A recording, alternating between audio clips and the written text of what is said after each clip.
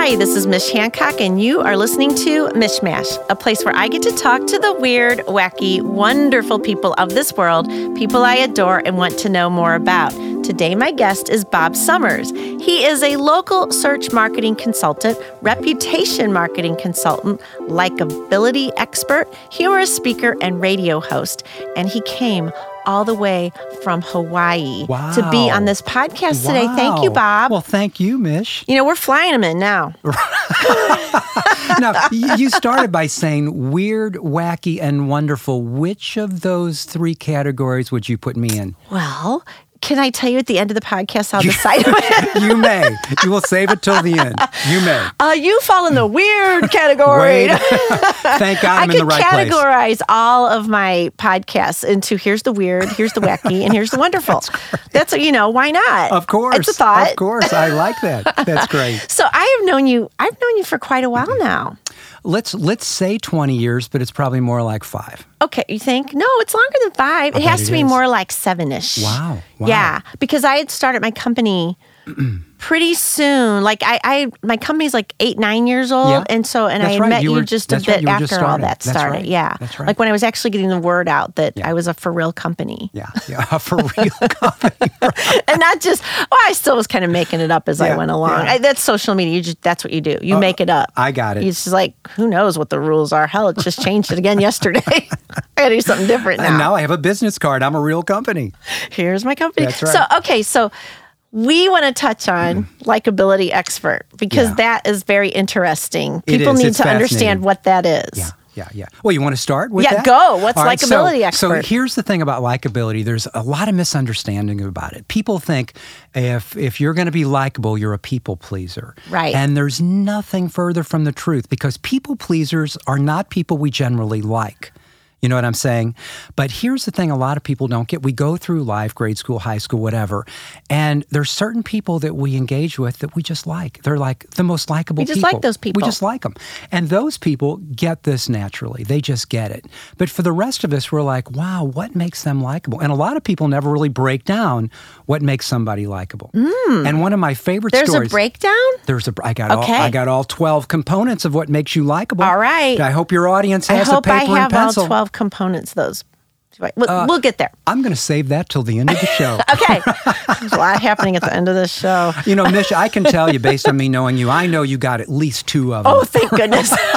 I'll work on the other 10. There you go. So here's my story, and I love starting with this.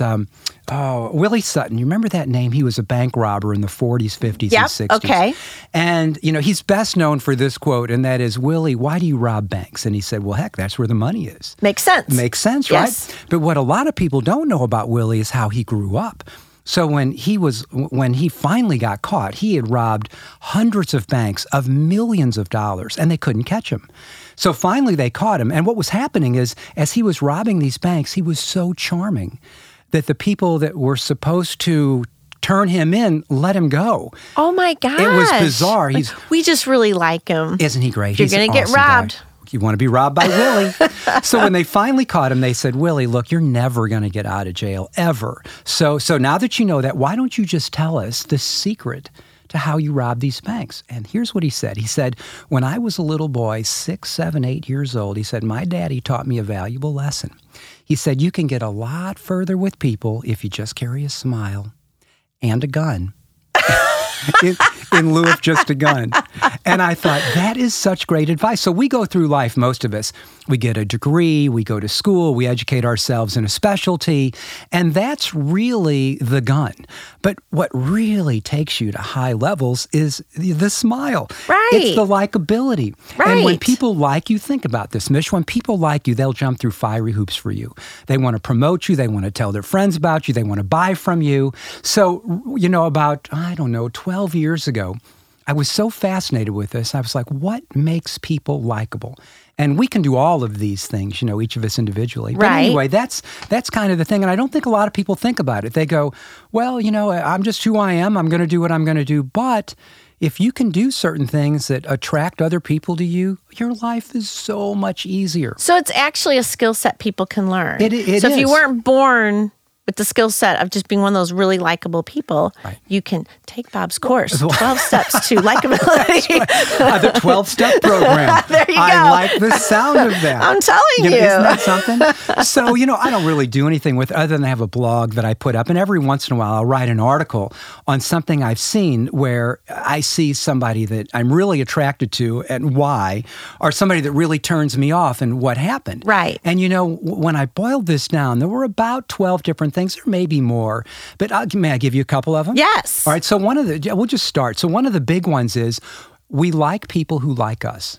Well, yeah. Doesn't that make sense? Right. So when you go someplace, if you just like someone, if you go out of your way to just act as though you like someone, first of all, you're going to end up liking them anyway. Yeah, right. But we want to reciprocate. So we tend to like the people who like us. It's just natural. But if you go into some place and you got a sour attitude, people are like, well, they're not paying attention to me. They don't like me. Why would I want to like them in return? Well, exactly. Right? So can I give you a thought? You certainly may. I talk about interaction versus transactions. Okay. And so I talk about how I tend to have interactions with people. Right. And so instead of just, hey, how are you? Good and nice weather. Okay, bye. It's like, I love people. So I'm already like, hey, I just like, let's talk. I mean, I feel like we already know each other. That's right. And so I just start talking to you like we've known each other for years. Your conversations are a little deeper and a lot more comfortable than maybe they should be. Like, I noticed one eye in your head is set a little higher than the other. Tell me about that. Well, no, I don't think I would say that. Maybe but not. I think it's more like I really do feel like when I meet people that I already know them. Absolutely. And I'm usually people are like, oh, hi, nice to meet you. And I'm usually going in for the hug. Why should we shake hands when we are lovey-dovey? Well, this might be a part of that intuition we were talking about earlier, where intuitively you have a connection that most people don't have right away. You know what I mean? Yeah, that could be. I saw you coming before you came in the room. I already knew about you. If I didn't hug you, it meant something. Well, there's a problem there. There's a problem. But doesn't that just make sense? We like people who like us. So when we go out of our way just to express, I like you, And sometimes, have you ever said to somebody, hey, I really like you? Oh, yeah. Of course. And people are afraid to do that. Isn't that sad? Actually, and I think people are also afraid to say, I mean, I'm always saying I love you to people. I'm like, oh, I just love you. I almost end every conversation with love you, to my friends. Great. And to me, it's so easy, and it's not, and I'm sad for people that it's really hard for them to get there, because I'm like, oh, if you just like be lovey-dovey all the time, it's so much better. Mish, I have a story. It's about 3 minutes long. All right, long, let's hear it. But I think it's going to be a story that all of us will remember for a long, long time. So back in 1993, now my family, my dad's kind of got an English background, so he really isn't lovey-dovey. Neither is that side of the family. Now, the other side is Italian, and it's like hugs, and you know how that is, right? So I was in Atlanta at the time. That's where I was working with a friend of mine who's like just a few days older than me. And his dad came into the office, and they were visiting from Albany, New York. And he stands up and he hugs his dad and he goes, I love you, Dad. And his dad said, I love you too, Jeffrey. So, my dad loved me more than anything in the world, but we just didn't do that. Got ya. So after Jeffrey's dad left, I said, Jeffrey, that was kind of embarrassing, you hugging other men, just goofing around, I didn't mean anything by it. He goes, Bob, you are an idiot. I go, what do you mean? He goes, do you not hug your dad and tell him you love him? I go, we just don't do that. He goes, you are a fool. He said, pick up that phone right now and call your dad and tell him you love him. He said, I'm not leaving the room till you do. And I was like, holy cow, how's my dad going to respond to this? And Jeffrey's watching. So he's like my best friend. So I said, all right, I'll do it. So I pick up the phone and I have this uneasy conversation with my dad. We talk almost every day. Right. But this one was just a little uneasy because I knew what was coming at the end. And I said, I love you, Dad. And you know what he did? What? He hung up the phone. He didn't know how to respond. He freaked out. So the next day, Jeffrey said, what happened? I said, he hung up the phone. He said, I fully expected that. Fully expected. He said, tomorrow at the same time, I'm going to come over here. I want you to call your dad. So I called my dad again. And now my dad is kind of a little uneasy. Hey, and Bob. Yeah, I know. That's right. How are things going? At the end of the conversation, I love you, Dad. He hangs up again. I'm like, oh my gosh. No. So finally, on the third or fourth time, he finally says to me, we love you too, son. So who's we? We, right. According to Mark Twain, it's a pregnant woman or a man with a tapeworm, right? That's who we are. So as time went on, he would say, we love you too, we love you too, we love you too. So finally on Christmas, this is like 3 months later, We couldn't go into St. Louis for Christmas, and I said, I love you, Dad. And he said, I love you too.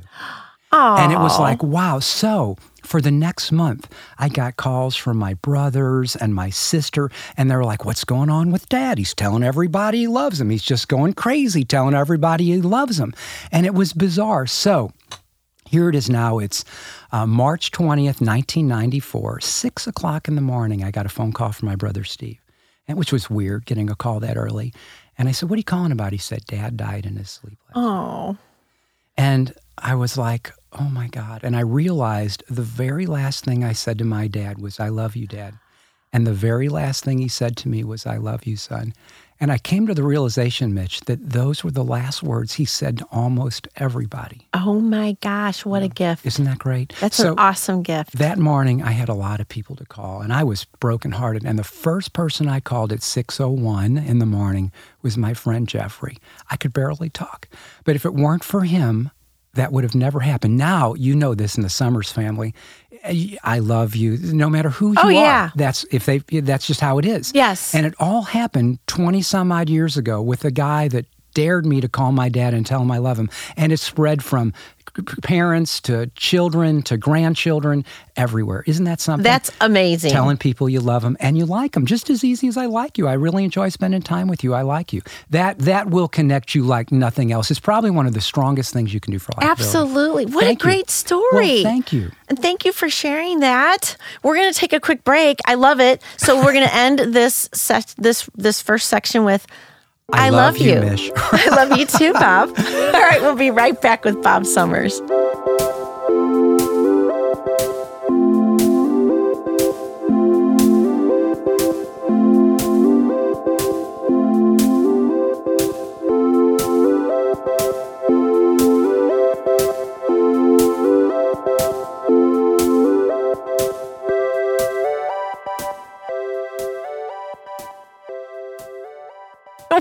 We are back with Bob Summers, and we're going to start a Scotch tape store that we're going to call Starbucks. No, right. We'll think about it. There you go. All right. So we left with the awesome story about the whole likability and what that means. Are there what are some other things you have to be likable? How about let me enumerate the other 11. All right, let's go. So the first one is we like people who like us. That's the first one. And I'll go into we can and pick any of the ones you want when we get finished, and we'll pop on those. The second one is we like people who are like us. Correct. The third one is we like people who we feel comfortable and welcome around. Yes. And that's okay. The fourth one is we like people who elevate our mood. The fifth one is we like people who we have frequent contact with. The next one is we like people who we collaborate with, who we do projects with. The next one is we like people who have a high self-esteem, not arrogant, but they treat themselves and others with respect. Right. The next one is kind of out of our control to some extent, and it's politically incorrect, but we like beautiful people. We tend to be attracted to people who are just beautiful. And there's things you can do to make yourself beautiful. Right. Simple things like how you walk and all kinds of crazy things. The next one is we like people who elevate our mood, who put us in a great place. We like people, number 10, who are relevant in our lives. We tend to like those. The next one is we like the people we help, which is an interesting one. It's not that we like people who help us. A lot of people get that wrong. We like the people we help. And the last one is we like people who can laugh easily at themselves. Yes. And, you see a lot of these movies where somebody does something, inappropriate with the main character who's like an evil character, and everybody goes, oh, and you wait to see how that character responds. And if they yell and scream, we're like, oh, they're not very likable. But when they go, oh, it's nothing. I think of the Dickens story, right? Where, who was the main character in A Christmas Carol? A Christmas Carol. Scrooge? Scrooge. Yeah. Where he goes over to was it Bob Marley's house? I don't remember. No, Bob, Cratchit. That's it. Yeah. And he's like, how come you didn't show up for work today? It's Christmas Day. And the whole family's like, oh. And then he's like, I'm just teasing. I'm going to double your pay. And we're going, he became a likable person. Right, exactly. So those are generally the 12 things, generally, that make people, likable. So one of the ones that I'm really a fan of is we like the people who are like us. Now, it's like mimicking someone, like neuro-linguistic programming, right? Right. There's a whole thing. If you look at that, that's nothing more than we like people who are like us. Right. They speak the same language. They speak at the same rate. But there's a lot of things you can do. Like, for example, if I were to go on an interview, I would want to find what is it I have in common with somebody. Because when you have common ground, there's just a connection you can't get otherwise. Right. Like look at me and you, right? Right. We're sitting in the same room together. Yes. We have my brother as a common friend. Right. That's disturbing. We've both been in jail before for quite some time. Oh gosh, several. So, I'm sorry. Didn't mean to bring You that weren't up. supposed to tell me. I'm sorry. But can you see when you have things in common how you just connect with people, right? Yeah, right. So, exactly. yeah. And so, can I tell the story? I'd love to hear your story. About how that you are the connection to me being the co-founder of TEDx Gateway Arts with Steve Summers. You mean being the elevated and wonderful person that you are? That. I'd love to hear that story. You let me finish my sentence. I will. So I can get Please.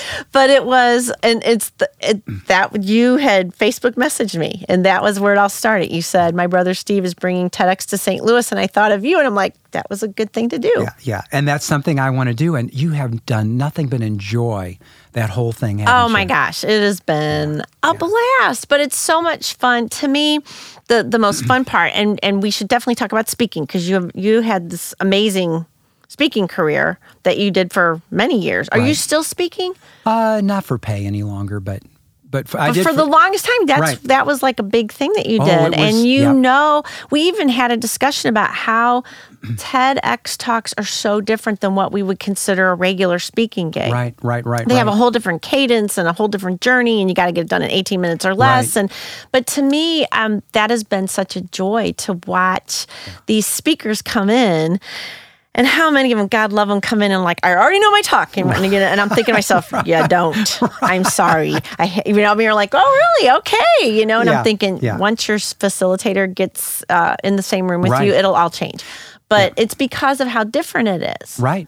It's like you might know your talk, but we have to keep the audience in the room when you're speaking. So we're going to have to do a little working together. It has to have that TEDx thing. Absolutely. And there's something different about it. There's just something different. I mean, there's a whole, there is something different about it. I could go into the big long, but read the book. Read the book. Chris Anderson wrote a book. Read it.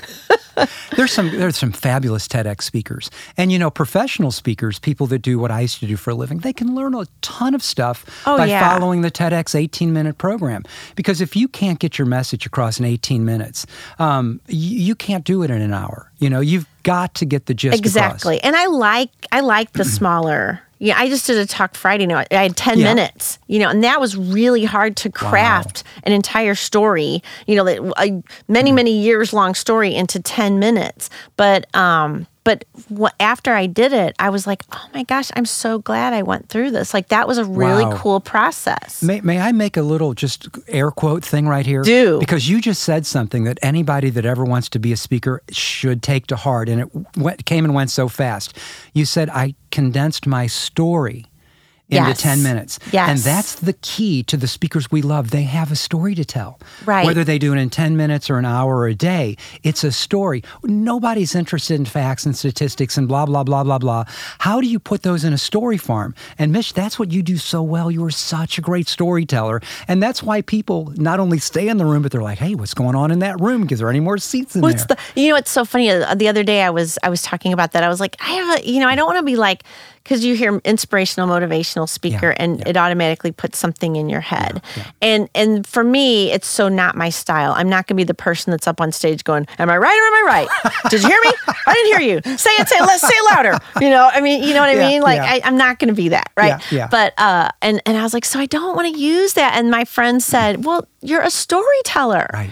She goes, when it really comes down, like if you just want to take it at its very essence, you are a storyteller. And so that's how I thought that was a brilliant thought. That is so simple, but brilliant. Brilliant. And nobody thinks of that. They're like, I'm going to outline my talk. I'm going to get that. Is so silly because, when we were speaking and we had, this is back in the mid and early 90s, we had about 36 speakers working for us. Right. And we would send them out on our behalf. And we did, over 3,000 speeches a year all over the country. Gosh. It was a big deal. Yeah. And so when we hired these speakers, we had over 1,000 people that wanted to come work for us because, quite frankly, I'm just a great guy to work with. You had it going on. I'm teasing. But we had a really fun group. And all of these folks wanted to work with us. So they would say, let me send you my resume and let me send you my brochure. Wasn't interested. At the time, we had videotape. So I said, send me your video.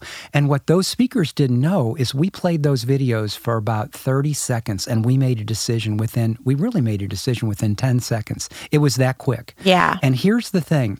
You get a feeling about someone the moment they open their mouth. Just that's the first feeling. And then what we're looking for is a story. And if you're starting to tell a story, I'm going to watch that video until I hear your story. So some of these people wouldn't do that. And I was like, you're not going to connect with our audience. Right. But when people would start telling a story, some were funny, some weren't. But, humor is another big deal, right? Right. I remember, you got to have humor. You got to have humor. And the improv humor is the best by far. When I was a kid, I remember taking a public speaking class. There was a fellow named Kurt Kirkpatrick that taught it. And there were about 100 kids in the room. And he said, do you have any questions? And I said, is humor important? And he stopped. He said, I want everybody to hear my answer to this. He said, humor is important only if you want to get paid. I thought, okay. There you go. I think it's important. Ding, ding, ding.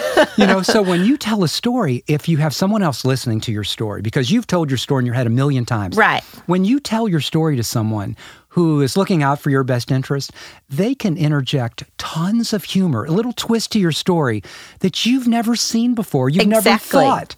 And so if you're somebody that wants to be a speaker, I would encourage you, just like Mitch is saying, be a storyteller first and look for ways to incorporate humor. Some humor. Well, and of course, there needs to be a message in there. Right. Yeah. And then maybe some thoughts that people might want to leave with and use for their own life. Maybe. I don't know. Something like it's that. It's something like that, right? Absolutely. But I'm so glad you said that, Mish, because really, just like it is about being a storyteller. That's the whole key, right? Well, we're going to take another break. We'll be Already? back with Bob Summers. Yeah, it goes that fast, man.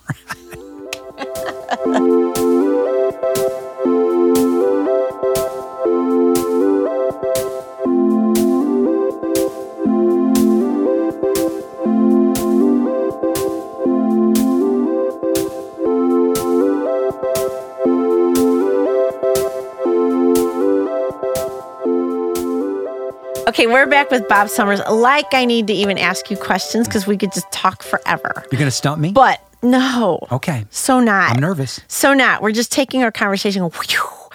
And right now, this is actually from your brother. Oh, Steve told me to goodness. ask you this.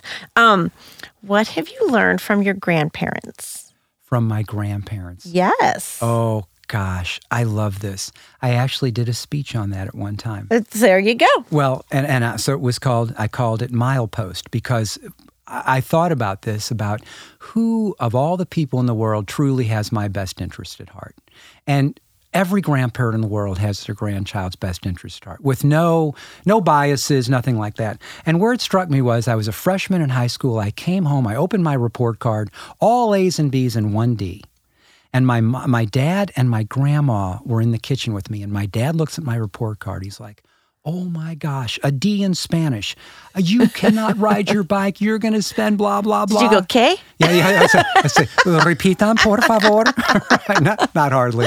So my dad stomps out of the room, throws the report card down. And it was the typical dad thing. I want you to do better. Right. And my grandma picks up the report card and she looks at me and she goes, would you like a piece of cake, honey?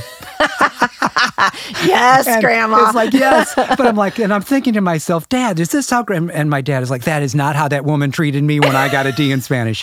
So I thought about each of my 4 grandparents, and they truly love me. I mean, just truly, they wanted what's best. So I learned 4 different things from each of my 4 grandparents. My dad's father was an artist. And we would sit down together, and he was a tinkerer. So I remember sitting down, and we took a clock apart, this old clock, and we tried to put it back together, and we couldn't figure it out. He wasn't an engineer; he was a tinkerer. Gotcha. So it's like it's not going to go back together. So he just set it up on the shelf. My grandma came in and said, "What happened to the clock?" And he said, "Oh, well, we were just playing with it, see what we can do." And she goes, "It's not working." He goes, "Honey, we're going to call that art from now on."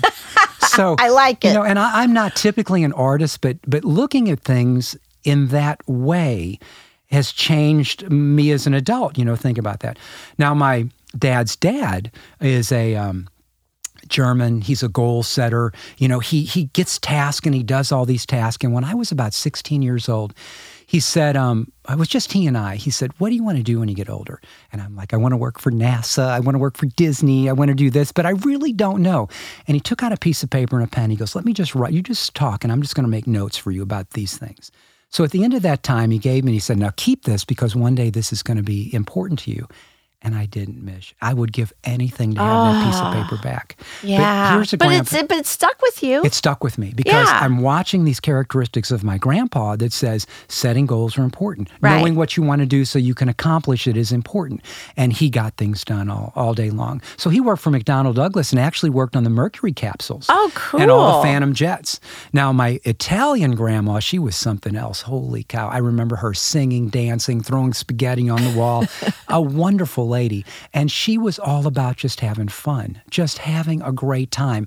And I remember the day I thought about her, I went up to the pool where I normally go and swim laps. How boring is that, right? But there's another pool off to the side with the diving board. And there were like 8, 9, 10-year-olds just jumping off the diving board. So I'm like, I'm going to go jump off the diving board with these guys. So, and of course, I had sit in timeout with all of my new friends. And I'm like, this is really fun, So with my grandma, it was about, everything you do can be fun if you make it so. Exactly. So would she do inappropriate things at inappropriate times and have a great time? Of course, that was my grandma. Absolutely. Why not? So, why not? And then lastly was my grandma Summers, my dad's mom. Now, as we go through life, there are certain people we meet, you and I, that are just soulmates, right? Right. We often hope it's the person we marry. And my wife and I are wonderful friends, close as we can be, and I love her to death.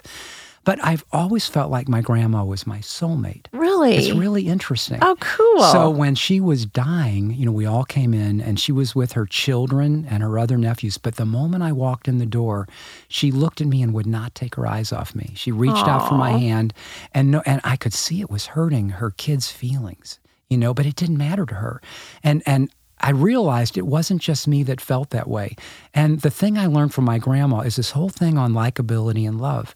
You can say more with your eyes. Oh, yeah. Than you can say with a million words. Yeah. So I agree. My brother had obviously asked a pretty big question, but I would encourage all of you guys that are listening to really look at how your grandparents saw you, because I promise you, they saw you with nothing but love. Exactly. And, they know who you are and where you're going. Well, and they're also at an age where they get it. Like, they watch their kids do a bunch of stupid stuff, and then you're doing a stupid thing. They're like, yeah, look how you turned out. Yeah, that's right. It's okay. And their response is always, would you like a piece of cake? Would you like a piece of cake? Even when I went to jail. That's an awesome response. Have some cake, honey. Yeah. Well, okay, so then this goes into, you talked about NASA and Disney.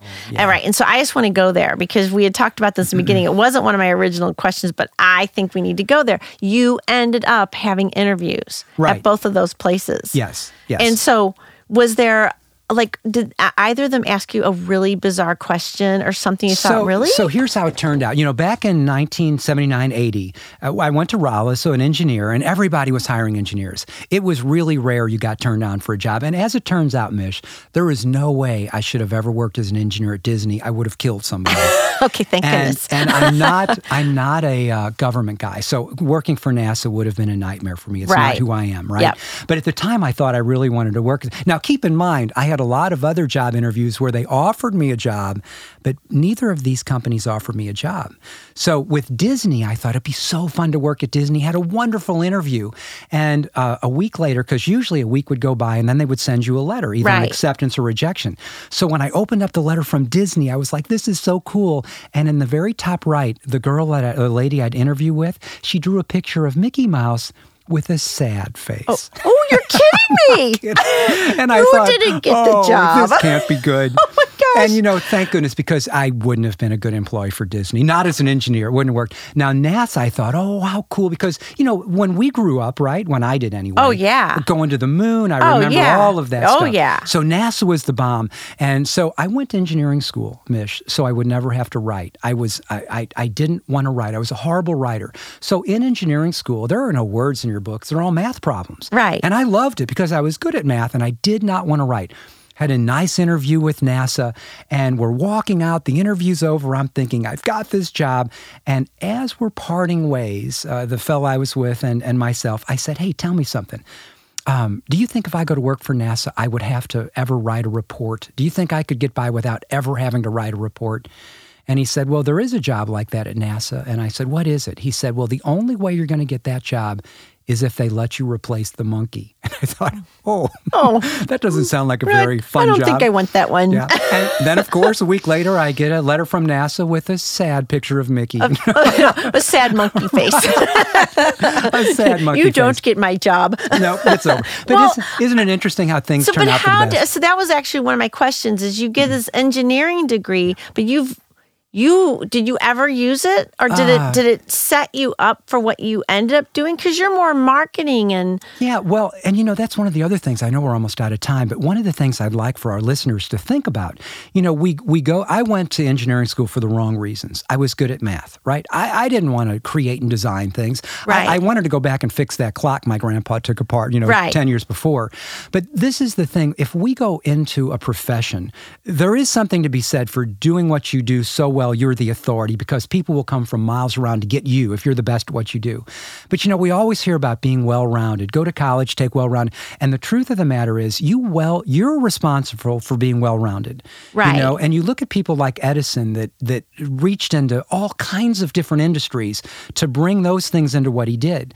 So being an engineer and then a professional speaker and then a marketing guy and a likability guy, that is what makes life fun. I could not imagine doing one thing my whole life. Oh, yeah, no. Me either. You become There's just too many interesting things to learn about and try and figure out. Well, look at you, if I may. How did you start and how did you get to where you are? Well, it's funny because I tell my daughter I should have never gone to college and learned about marketing because I already knew marketing. That's like right. It was innate within me. I wish I would have gone to learn how to run a business because I've always been an entrepreneur at heart, but I don't know how to run a business. And I'm learning. Like that's part of the learning process now. You start a business and at one point you go, I better learn how to run this damn thing.